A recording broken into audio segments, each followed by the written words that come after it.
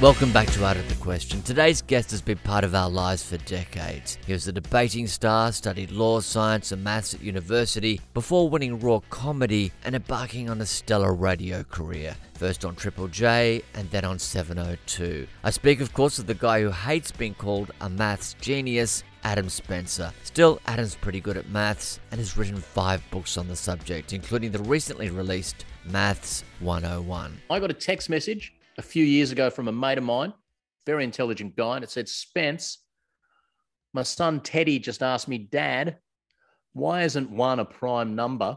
And the text message continued, I locked myself in the bathroom, but I can't stall him much longer. Please help.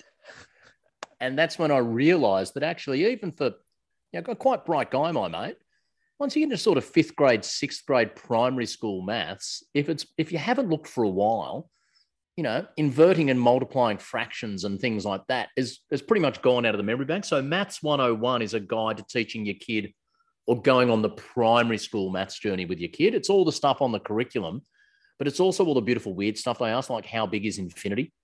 And why isn't 1 a prime number? And is 0 odd or even or neither or whatever? So it's a rollicking romp through primary school mathematics. Adam's TV appearances include Good News Week and The Glass House, as well as weekly sports wrap The Back Page. And apart from always being in demand for corporate gigs, he's also co-founder of Dry July, which has raised over $75 million for adult cancer services. We'll get into the questions in a minute, but first, there's a bit of a preamble. Adam, I noticed this the other day. We were going to have 2 Adams talking, so I needed to run something by you. And then I got really excited because it's going to be even more exciting to run by you. But do you notice as an Adam, your name beginning with an A, you're disproportionately at the front of people's phone address books, so you get a lot more butt dials than random people? Of course. And the thing was then, I thought, and the whole alphabetical, but you're an Adam and you're a Zwa. So you would get both ends of the stick in things that are determined alphabetically, because you would have been permanently last in alphabetical order, wouldn't you, in school roles and all sorts of stuff? Always, except there was a guy called Zdenko Zavella, ZY, and he was last for a while, but he was only there for about a year. Double Z, Zdenko because I put this out on Twitter the other day. I tweeted, calling all Andersons, Amirs, Zamets, and Zuckers.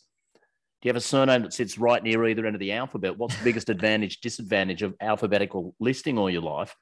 Any Millers and Nicholsons out there frustrated at always being in the middle? And my old mate Will Anderson he mentioned the butt dial as a reply. How's this for a great piece of trivia? Someone hit me on this. Don Adams, Get Smart. His birth name was not Don Adams. It was Don Yami. And they used to do auditions in the 50s in alphabetical order, and he felt he was always walking into a room after they'd seen 25 people and already made up their mind. So he went with his wife's maiden name of Adams and started getting first into the auditions.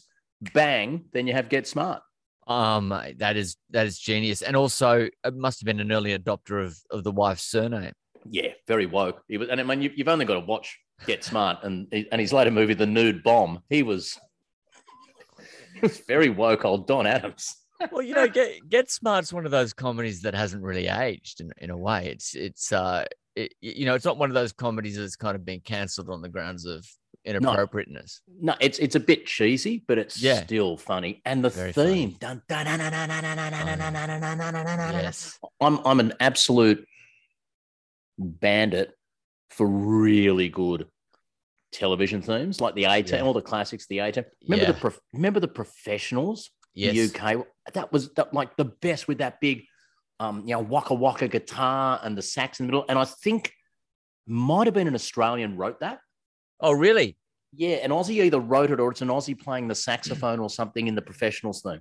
Well, I love the Minder theme. I'm a little bit daggier than you, but I love the Minder theme. And also, Different Strokes as a kid. The interesting one about the Different Strokes too, you would have got pretty good odds on Todd Bridges being the last member of that cast to still be alive. That's a really good point. He was the one who gave it a fair nudge, as far as I understand, old Todd, and he outlasted them all. That's such a good point. He's the Keith Richards of different strokes. By the way, we've got Janet Jackson there as well. She's hanging in. I just want to say something on the AZ thing, because when I used to, and I'm ashamed to say this, but when I used to Google myself and I wrote ADAM space Z, it always used to come up Adam Zwar, right? Yep. Now ADAM space Z is Adam Zampa, the leg spinner. Oh yeah, right. Yeah. So I've been usurped. Yeah, right. Yeah. There would have been Adam Zammit, the concert promoter, and all that. Would have you always had him covered? Did you? Probably not anymore, but back in the day. Tell me more about when you used to Google yourself, mate. Well, normally it's a thing of not like, oh, this is wonderful. It's more of a paranoid thing. It's like, what are they fucking saying about? I'll tell you a truth. So when I used to appear on Good News Week, and in the early days of the internet, and there was a Good News Week fan site or something, and you could vote for your favorite guest. So Good News Week was Mikey Robbins and Julie McCrossan and a group of panelists. And it was the first sort of TV I did. And I tended to go all right on the show. I'd do a lot of work in advance. I'd read every newspaper for the week that I was going on just to make sure I had every story covered. And I went all right on the show and I could crack a joke. And they had this fan page where fans of the show could vote for their favorite guest. And in the early days of the page, I was actually on top of the list, and I felt really good about that. And then Richard Feidler from the Doug Anthony All-Stars guested on the show a couple of times because of the old Paul McDermott connection. And the Doug Anthony All-Stars fans are so obsessive. He suddenly rockets to the top of the most popular guest on the Good News Week. And I was really proud that I'd been the most popular guest, and I didn't think it was fair that he had this sort of Doug Anthony All-Star collective behind him. And I convinced myself, I'm sure some of those people are probably even voting for him more than once. The only fair thing for me to do is to vote for myself hundreds of times to get myself back to number one on this list, which I successfully did. And months later, someone from the show revealed to me when they had that fan page pointed out to them that you could see where votes were coming from. And there was just this one afternoon where Adam Spencer polled about 400 votes to get back to number one, all from the same IP address. You genuinely think that it'll bring some sort of long-lasting fulfillment, like, if you vote for yourself and end up being number one? Yep. I mean, it's or I Google myself and someone's written something nice. No, it's a sugar hit for about 20 seconds. But generally speaking, you will find something horrible there, and And the way I'd reconciled it in my mind as I convinced myself that these anonymous people I'd never met were probably cheating, which in my own mind gave me the green light to just cheat appallingly on my own behalf to get in front of Richard Feidler. It's a good thing we're such well-rounded people now. Yeah, just so relaxed about stuff. Mate, first question. How do you think your fellow workers would describe you? Yeah, now, so I'm a big fan of your pod, and I was listening to this the other day, and I heard that question. And one thing I'm terrible at is when I often, when I'm listening to interviews, we've got to do quite a few myself, and I guest on things now and then, I'll regularly, if I'm listening to something, just hit pause the moment a question's been asked and just start answering it myself, just to see what I would do in that situation. And because I've been all my life a compulsive talker, and I will talk out loud when I'm walking down the street. And if I'm thinking of a conversation I'm going to have with someone, I will actually have those words out loud. And my answer at the time, and I stand by it, is a little spin on that of the thing that leapt into my mind is the way I'm most regularly described that really irritates me a little bit is, and it sounds a little bit self-serving, but I often get called a maths genius. And it actually really frustrates me a little bit because I'm not by any stretch of the imagination a maths genius. I'm quite handy at a certain level of mathematics. I'm really good at explaining the limited level of mathematics I know, quite good at explaining what really good mathematicians are doing. But the phrase I like to use is, in a room of randomly selected people, I'm a maths genius. in a room of maths PhDs, mate, I'm as dumb as a box of hammers. I'm like I know cricket's your bag, and congratulations on that, the brilliant book. Well, thanks, mate. 12 Summers. Cricket analogy. If I was like a handy, not even playing for my state, but like a handy grade. I played first grade for Sydney Uni in cricket, and somehow got a single game for New South Wales, fluked it with edges to 100 and got picked for Australia. And after 2 tests, they went, "Oh, hold it, you're fucking awful. You're not good enough to play for Australia," and dropped me. But now I'm on the ABC commentary team over summer, explaining what Steve Smith and Pat Cummins and people like that who can really play cricket are doing. That's where I sit in the maths world. The other day I was on, it was very exciting the other day because it was the 22nd of February, 2022. So it was 22222. So I actually was doing a lot of media around palindromic dates. Or as cricket fans call it, Richie Benno Day. Richie Benno Day. And it was a Tuesday as well, Super Tuesday. and at the same time, they had that wheels versus doors controversy. Are there more wheels or doors in the world? That's right, yes. So I was on Fox FM, Fifi Box, Brendan Favola, and Nick Cody. Fifi, Fev, and Nick giving my thoughts as a mathematician on wheels versus doors, having a great debate with Fev, who's really on the doors side of things. and I was having a bit of fun with Fev, and I said, I was a massive fan, Fev. One thing I really liked about your career, mate, you wore number 25 for Carlton, and you kicked 575 goals, which of course is a multiple of 25. It's 23, let's 25. And they'll go, oh, and we keep talking. And about 20 seconds later, you hear Fev go, "Oh, he's right, you know." So Fev's obviously got out the iPhone, flicked into calculator mode and done a quick, long division. And as they were wrapping up the segment, and we had a great chat, and wrapping up the segment, and you see Fev going, "Great guy, maths genius." And I remember thinking at the time, AFL legend Brendan Favola, with the greatest of respect, you're just not in a position to bestow the title of maths genius. And the reason it does actually frustrate me a little bit, because maths is beautiful. My bag is trying to get people into maths. People call me a maths genius precisely for the reason people are so intimidated by maths. I jump through a few hoops and do a few la-di-da tricks. That's just nowhere near genius. So the long answer to your question, but the short answer is the thing that people describe me as that most makes me go, "Oh, no, not really," is if anyone throws the G word around when it comes to my mathematical ability. Mate, I can't tell you how much I love that answer. Honestly, like I've been in that position before in certain, people might think I know a bit about cricket, and if they say I was a cricket genius, it's like, oh, I hope, Gideon Haig and Dan Breddick can't listen. It's like, yeah.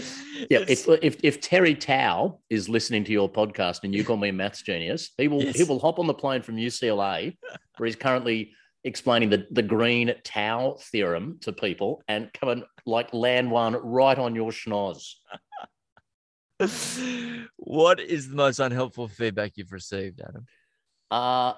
So when I was on breakfast, so I did breakfast by myself on Triple J for a little while, and then Will Anderson came on as a guest, which became a regular guest, which became one day a week, and then finally became the full-time co-host.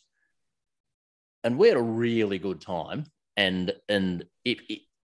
we were quite distinct personalities on air, and we probably exaggerated our personalities. Will a lot smarter than he was, acting as the sort of comedic oaf sometimes, and I wasn't quite as obsessed with nerdy numericals. I probably was, but we had these two sort of different characters, and a lot of people really liked it. But there were some people who liked the show who really, really liked me, and Will wasn't quite their thing. Right. And for a while there, I'd have people occasionally coming up to me saying, "Mate, love Triple J. You should really, mate, you should get rid of that dickhead you're on with, shouldn't you?" And just as a general hint for people out there, if you're going up to someone and bad-mouthing a colleague they have a working relationship with, there's a pretty good chance they actually quite enjoy working with that person. Or if they don't, you're not helping by suggesting, and I used to get a little bit stressed by this. And then finally one day it suddenly occurred to me, well, hold it. He's probably got just as many people walking up to him saying that. Right. And so one night over a beer, I sort of mentioned, gee, it frustrates me when people, and Will said, yeah, it happens to me a bit too. And he had this great line. He said, I'm pretty sure you're never going to see in the paper, Spencer splits with Anderson on advice of drunken fuckwit in pub. And so the most unhelpful feedback or advice I ever used to get was people saying I should dump Will from the show, and vice versa, him for me. One, because it's just not great advice. And two, I'm just not going to make big career decisions at 2 a.m. at the Town Hall Hotel in Newtown with some slobbering idiot. What was your era? Was it early 2000s? Yeah. So I did 1 year of Drive in 1998, replacing Helen Razor. That's I right. did Breakfast by Myself in 99, and Will and I teamed up from 2000 until 2004. Whoa, that was a good innings. 4 Yeah, years. we had a fun little one. It was funny. When they had in 2015, when Triple J turned 40, and they got some pairs back. They got Will and I back together to do a little segment on Double J, the digital channel. We just did a 2-hour shift, and it was very sweet. We met up there at the front door of the studio, and this young pup comes running out and opens up the door and goes, "Oh, how you going, guys?" And he's excited because he thinks he's in the presence of Triple J royalty. Clearly has no idea who we really are, which is fine. And we go in and he sits us down in the studio and goes, "Look, we're going on in about 20 minutes. I thought, guys, what we'll do is I'll play a song. We'll come back off the song, maybe just a little 30-second sort of, positioner there. I'll just throw to you guys, do your bit, come back, I'll play another song. Then we'll have our first mic break. Why don't we then maybe do a little bit?" And I just leaned over and I tapped him on the arm and said, "Buddy, we've got this, mate. We're going to be fine." And it was funny with those sort of things that took maybe 45 seconds of the first mic break, and then we were just back in. Yeah, you'd found each other again.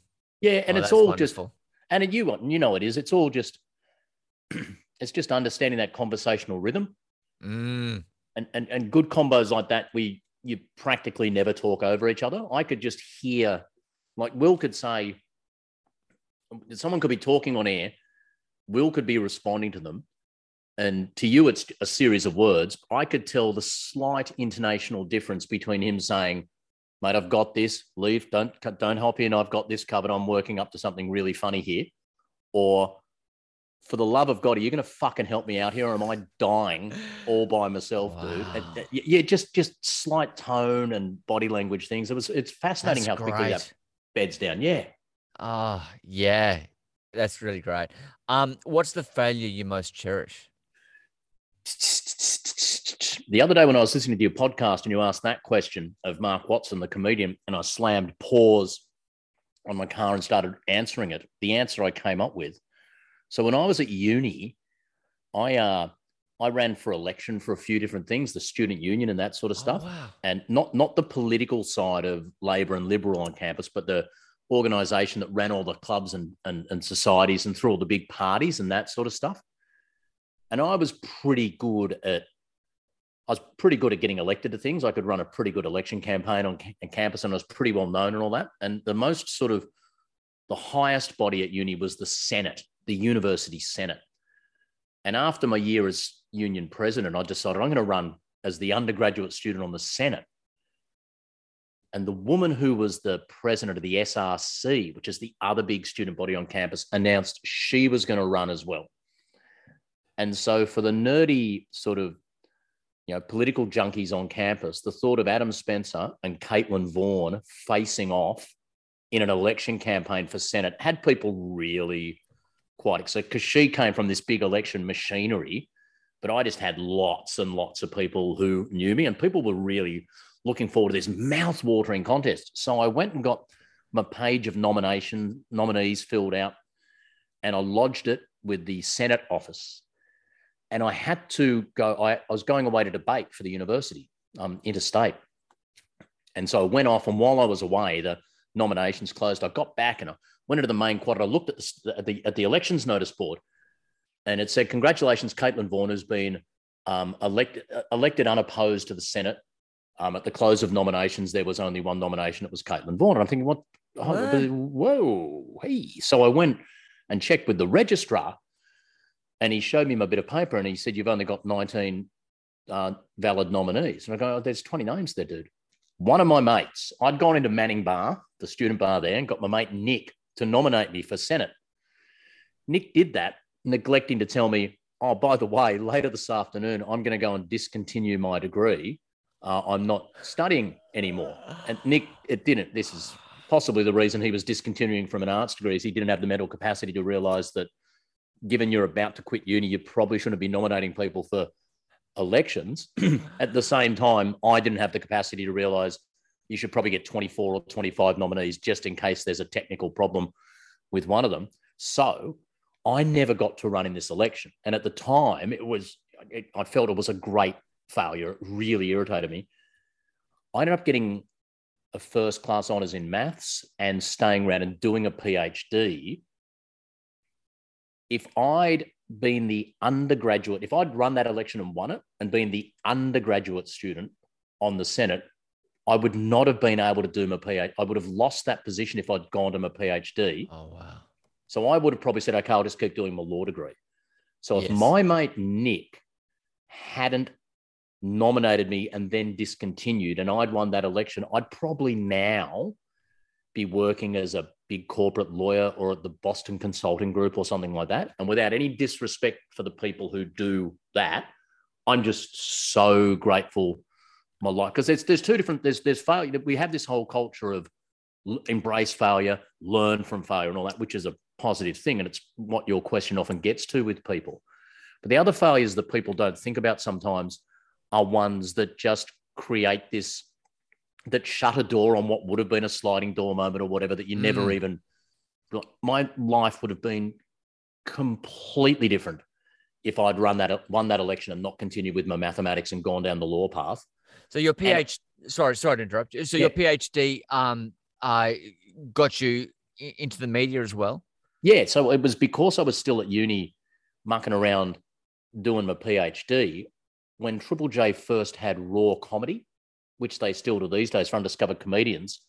There was a university category and an open category. And I entered the university. So I won the New South Wales university leg of Raw Comedy or whatever. It was the first ever year. The standard was appalling. And so I won. And that set me off on meeting all the Good News Week people and all that sort of stuff. If I'd burrowed down if I'd finished my law degree within 2 years and gone off and worked at Freehill, Hollingdale and Page or similar, I probably never would have gone down that path at all. All possible, and I might be overstating it in the chain of causation, but quite possibly all because my mate Nick disenrolled from an arts degree and didn't tell me. I love it. It's you know, I don't know. You might be very rich. Yeah, I don't know. I don't know if I would have actually been any good at that sort of stuff. I know I've got friends who are, I found out just the other day. So I was pretty handy at debating at uni. And so I went to the World Championships a couple of times. And the first World Championships I went to, I was younger. My partner was a few years older. He just recently got appointed as the Chief Justice of New South Wales. Yeah. Right? Yeah. That kind of makes you feel old too. It makes you go, oh, we're the grown-ups now. Did you debate Christian Porter? In high school, not at uni. So I was captain of the New South Wales high school team. Uh-huh. And I was in my final year 12. I think he might have been in year 11, but he was in the West Australian team. And the only thing I remember of it was that he was a strikingly handsome chap in the blazer and the boater and all that sort of stuff. And I do remember at one, they debated at one, we were in South Australia for the championships, I think. And they debated at a very fancy, posh private girls' school. And we heard that all the girls in the audience had asked if they could have Christian Porter's palm cards after he finished the debate because they thought he was so hot. Oh, my God. Adam mentioned that he was close to a lot of the people at the centre of the allegations against Christian Porter, but we won't be going into the details here because we don't have a legal budget. Leaving that aside for a second, but what it also kind of threw light on was this whole debating community, which I didn't really know existed, and how kind of intense it all was, in the final years of high school. Yeah, and into university. And I mean, it's because I loved it. I thought it was an absolute lark. But for some people, they're getting up the runs and the points for launching political careers and big legal careers and things like that. And I used to love it and have a good laugh at it. But there were some people, and it's interesting. I read one article that was analysing it, saying that, and it's true to some extent, that if you're in these intensely competitive arenas where you're often to your own ethical code lying, really prosecuting something that deep down you genuinely either don't understand or believe 100% the opposite, and you get really, really good at being able to put on a straight face and argue passionately, almost to the point of bringing up tears, something you think is absolute bollocks. Whether that's good for you and gives you a mind that is truly balanced and can handle critical thinking and take an opposite view and appreciate it, or whether it's a little bit sort of sociopathic. Yes, and, it feels like we'd open up a pathway to some sort of sociopathic tendencies. We did a debate once. We did a debate once in Singapore, and it was on the topic of the death penalty. And we were arguing in favour of the death penalty. And I was the third speaker on our team. And there were three adjudicators. And one of them was a gentleman from a Malaysian university. And I noticed when he was writing, and you're always trying to get a read on the adjudicators, and you can tell if some of them are leaning in and nodding or ticking and crossing. And this guy had two pens, and he was writing in blue. And he'd occasionally pick up his red pen to underline things and emphasize. So you could tell when he thought stuff was important. And I just noticed a couple of times, each time we prosecuted the death penalty, the stronger the statements we made, the more he seemed to be agreeing. And the other two adjudicators, I thought we were going all right in this debate, but this guy in particular. And so in my speech, I started to really lay it on pretty thick. And he's put the blue pen down and it's just all red pen at this stage. And at one stage, I used the phrase, "These people have forfeited their contract with society and something must be done. And if the state is not willing to hang the noose around their neck, I will tie that knot myself, Mr. Speaker." And I sit down and my two teammates turn to me and go, "You got pretty fired up there." And I just said to them, "Look, I think we've got this. I know we've got the guy on the left." And did you win? Yeah, we won 3-0. But he was kicking it. He almost stood and applauded when I was offering to tie the noose myself. Of course, yeah. I mean, you don't want to get caught with drugs in Malaysia, do you? No. So that debating world is an interesting one in that sense. I mean, a lot of the people I know from that time were just really funny, great value, interesting people. But there were a few who were a little bit more intense than you would have liked. Yes, I remember it at my school too. I went to a school where a few, I think, Queensland reps, and yeah, it was a whole thing. Yeah. I was just running cross country. I didn't know what was going on. You were a cross country runner. Yeah. Of course, mate. The daggiest thing possible. Yeah, no, with the greatest of respect, it's not the most glamorous of all. No, I go for the glamour sports. What word or phrase do you most overuse? I just possibly used it then with the greatest of respect. Really? Yeah, or I tend, with my background in debating and that sort of stuff, I don't know to what level I think, but I tend to think really quickly and verbally, and I'm often planning ahead where the next sentence is going while I'm talking. I construct and I sometimes overthink in the course of saying something, will apologize in advance for where I think it's going just to soften the blow of what I might be saying. And I'm recently married, and my beautiful wife will regularly, when I say, "Look, with the greatest of respect," or with no offense, and she'll say, "Look, just say the offensive thing first and then apologize for it. I'll decide if I'm offended, and then you will apologize. But don't go apologizing before. And because if you think you're about to offend me, don't fucking offend me. Yeah. And I really tend to overthink. And so I do a lot of sort of apologizing and self-prepping and cushioning. And my daughters say the same, that are just dad, just get to it. Just get to it. Is that the lawyer in you, or is it the maths guy? It's more maths, I think. It was an interesting one because, and this is a big generalization, but generally your debating types tended to be more law, politics, philosophy students. There weren't that many of us who were mathematical. So whatever skills I do have are an interesting mix of numerical and verbal. But a lot of the way that I talk and think is quite mathematical. So I will chart out, this will go to that, will go to that. The order of things is really important to me. I don't tend to just, fly off and just chat and see where it'll land. I tend to be planning in ahead in my mind, even in the course of putting a sentence together, where it's going to go and the logical place it will finish. That sort of permeates a lot of the way I think. I joke about it, but it is true that with the one that really used to irritate my ex-wife, who I get on with fantastically these days, and this is not the reason she is my ex-wife, but we'd be shopping and, at Coles or something, and we'd be, say, 2/3 of the way through the shop and got the big trolley, and I go, look, you've got about 4 or 5 more things to get. Yeah, look, I'll go and stand in the queue now. So by the time you've got all that stuff and caught up to me, I should be pretty much at the front of the queue, ready to go. In the perfect world, I'll even be halfway through getting my stuff put in the bags, and you just arrive with a few more things, and we can. And that would just drive her up the wall. But to me, that's the only conceivable logical way two people can shop.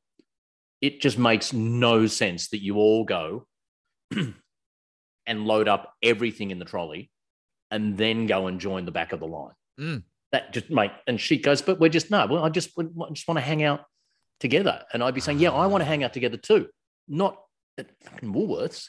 Yeah. So if we can just be efficient for a few minutes here, I'm thinking we might get 5 minutes more quality time together outside of the shops. And so that's sort of what I perceive as inefficiencies. And I'll regularly with my kids or with my wife, I'll be saying, well, hold it. Why don't you go first in your car and drop them? I'll go and do the shopping. By the time I get back here, if you stop on the way back and pick up your son, and I get here and my daughter goes and gets off the train at Chatswood instead of, and boom, we can probably save like 25 minutes on the whole. And she's just let's just see how it goes. And I just can't. The thought that there might be a more efficient way that it could have been done just gets my goat. Does it also help? Does maths also help you with comedy? I think the setup and payoff. Yeah, that sort of, and certainly, and I've not done big long form stuff, but I'll watch someone like Will do a 1 hour show, and he probably realizes now. But I think when he first sort of graduates up to 1 hour shows, a lot of comedians don't realize how mathematical, in the sense of algorithmic, that stuff is. Absolutely. Wow. Warm it up with a couple of short, sharp things, establish a couple of themes. If you're going to do a bit of riffing with the audience, do it nice and early here. Plan an idea. Tell this joke that's got this punchline. If you're going to call it back. Leave it a good 20, 25 minutes. Call it back at sort of a 2/3 of the way through the set in a big turning point. Then, boom, bring it home, finish on the way up. That's that. And I'm not saying it's cookie cutter. I'm not saying it's as easy as that. But without doubt, that's an algorithm. That's computer code. That's process. That's information theory as much as it is you could have two people who've got 20 really funny jokes. The person who can turn that into a 1 hour narrative is a mathematician as much as they are a comedian. Yep, I certainly think that. So Cleese did talk about faulty towers being almost a mathematical equation. Oh, there's just, and even in, and I'll do this with my kids sometimes. We'll be watching, like they love your Superstore and The Office or whatever. And so American episode of The Office, stop at 2.5 minutes in and go, okay, there are 3 storylines here. What are they? What's the biggest one? what's the B and what's the C, and let's see how, and let's notice in the last 3 minutes of the show, all three of those will be tied up. Or if one of them is left over, it'll be the very first thing the next show starts with. Yeah. All that's all mathematics. That's all mathematics. It's like, it took me a long time to work out, because I wasn't a maths guy, and it took me a long time to work out the relationship between maths and comedy, but it was always there, and especially maths and screenwriting. In that context, but maths and also joke construction. Yeah, and the classic one is, the Irishman, the Scotsman, and the American. It's always three people walk into a bar. The first one does something. The second one does exactly the same, establishing in your mind the concept that this is the only reasonable thing you do. The third one, waka waka, does something different.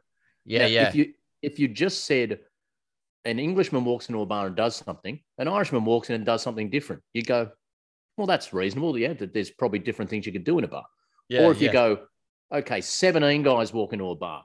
Now, the 14th guy does exactly what the first 13 of people are going to go, I just don't fucking care anymore, mate. But 3 is exactly what you need for trope becomes a general, something becomes trope, becomes flipped over. That element of surprise. And it almost, if the 3 isn't even, like, it's even in drama, if the 3's not there, then people feel a little bit kind of weird and uncomfortable. And it can work with, it can, like a storyline can work with 4 and all that, but it's got to be immaculately crafted. I will tell you, did you hear the joke that an infinite number of mathematicians walk into a bar, right? The first one says, I'll have a beer. The second one says, I'll have half a beer. The third one says, I'll have a quarter of a beer. The fourth one is about to order an eighth of a beer when the barman goes, oh, fuck off, and just pours 2 beers. Bang! I'm so glad I got that. I was a bit worried that I wasn't going to go there. Infinite series. Yeah. Do you have a motto? My mum always used to say, if you can't say anything nice about someone, they must be a right cunt. I was 8 when she first told me that. I think that's great. And you and you followed it to this day.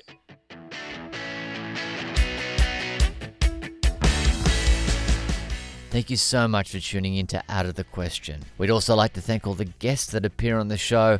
And if you have a minute, please subscribe via iTunes or your podcast app and leave us a rating.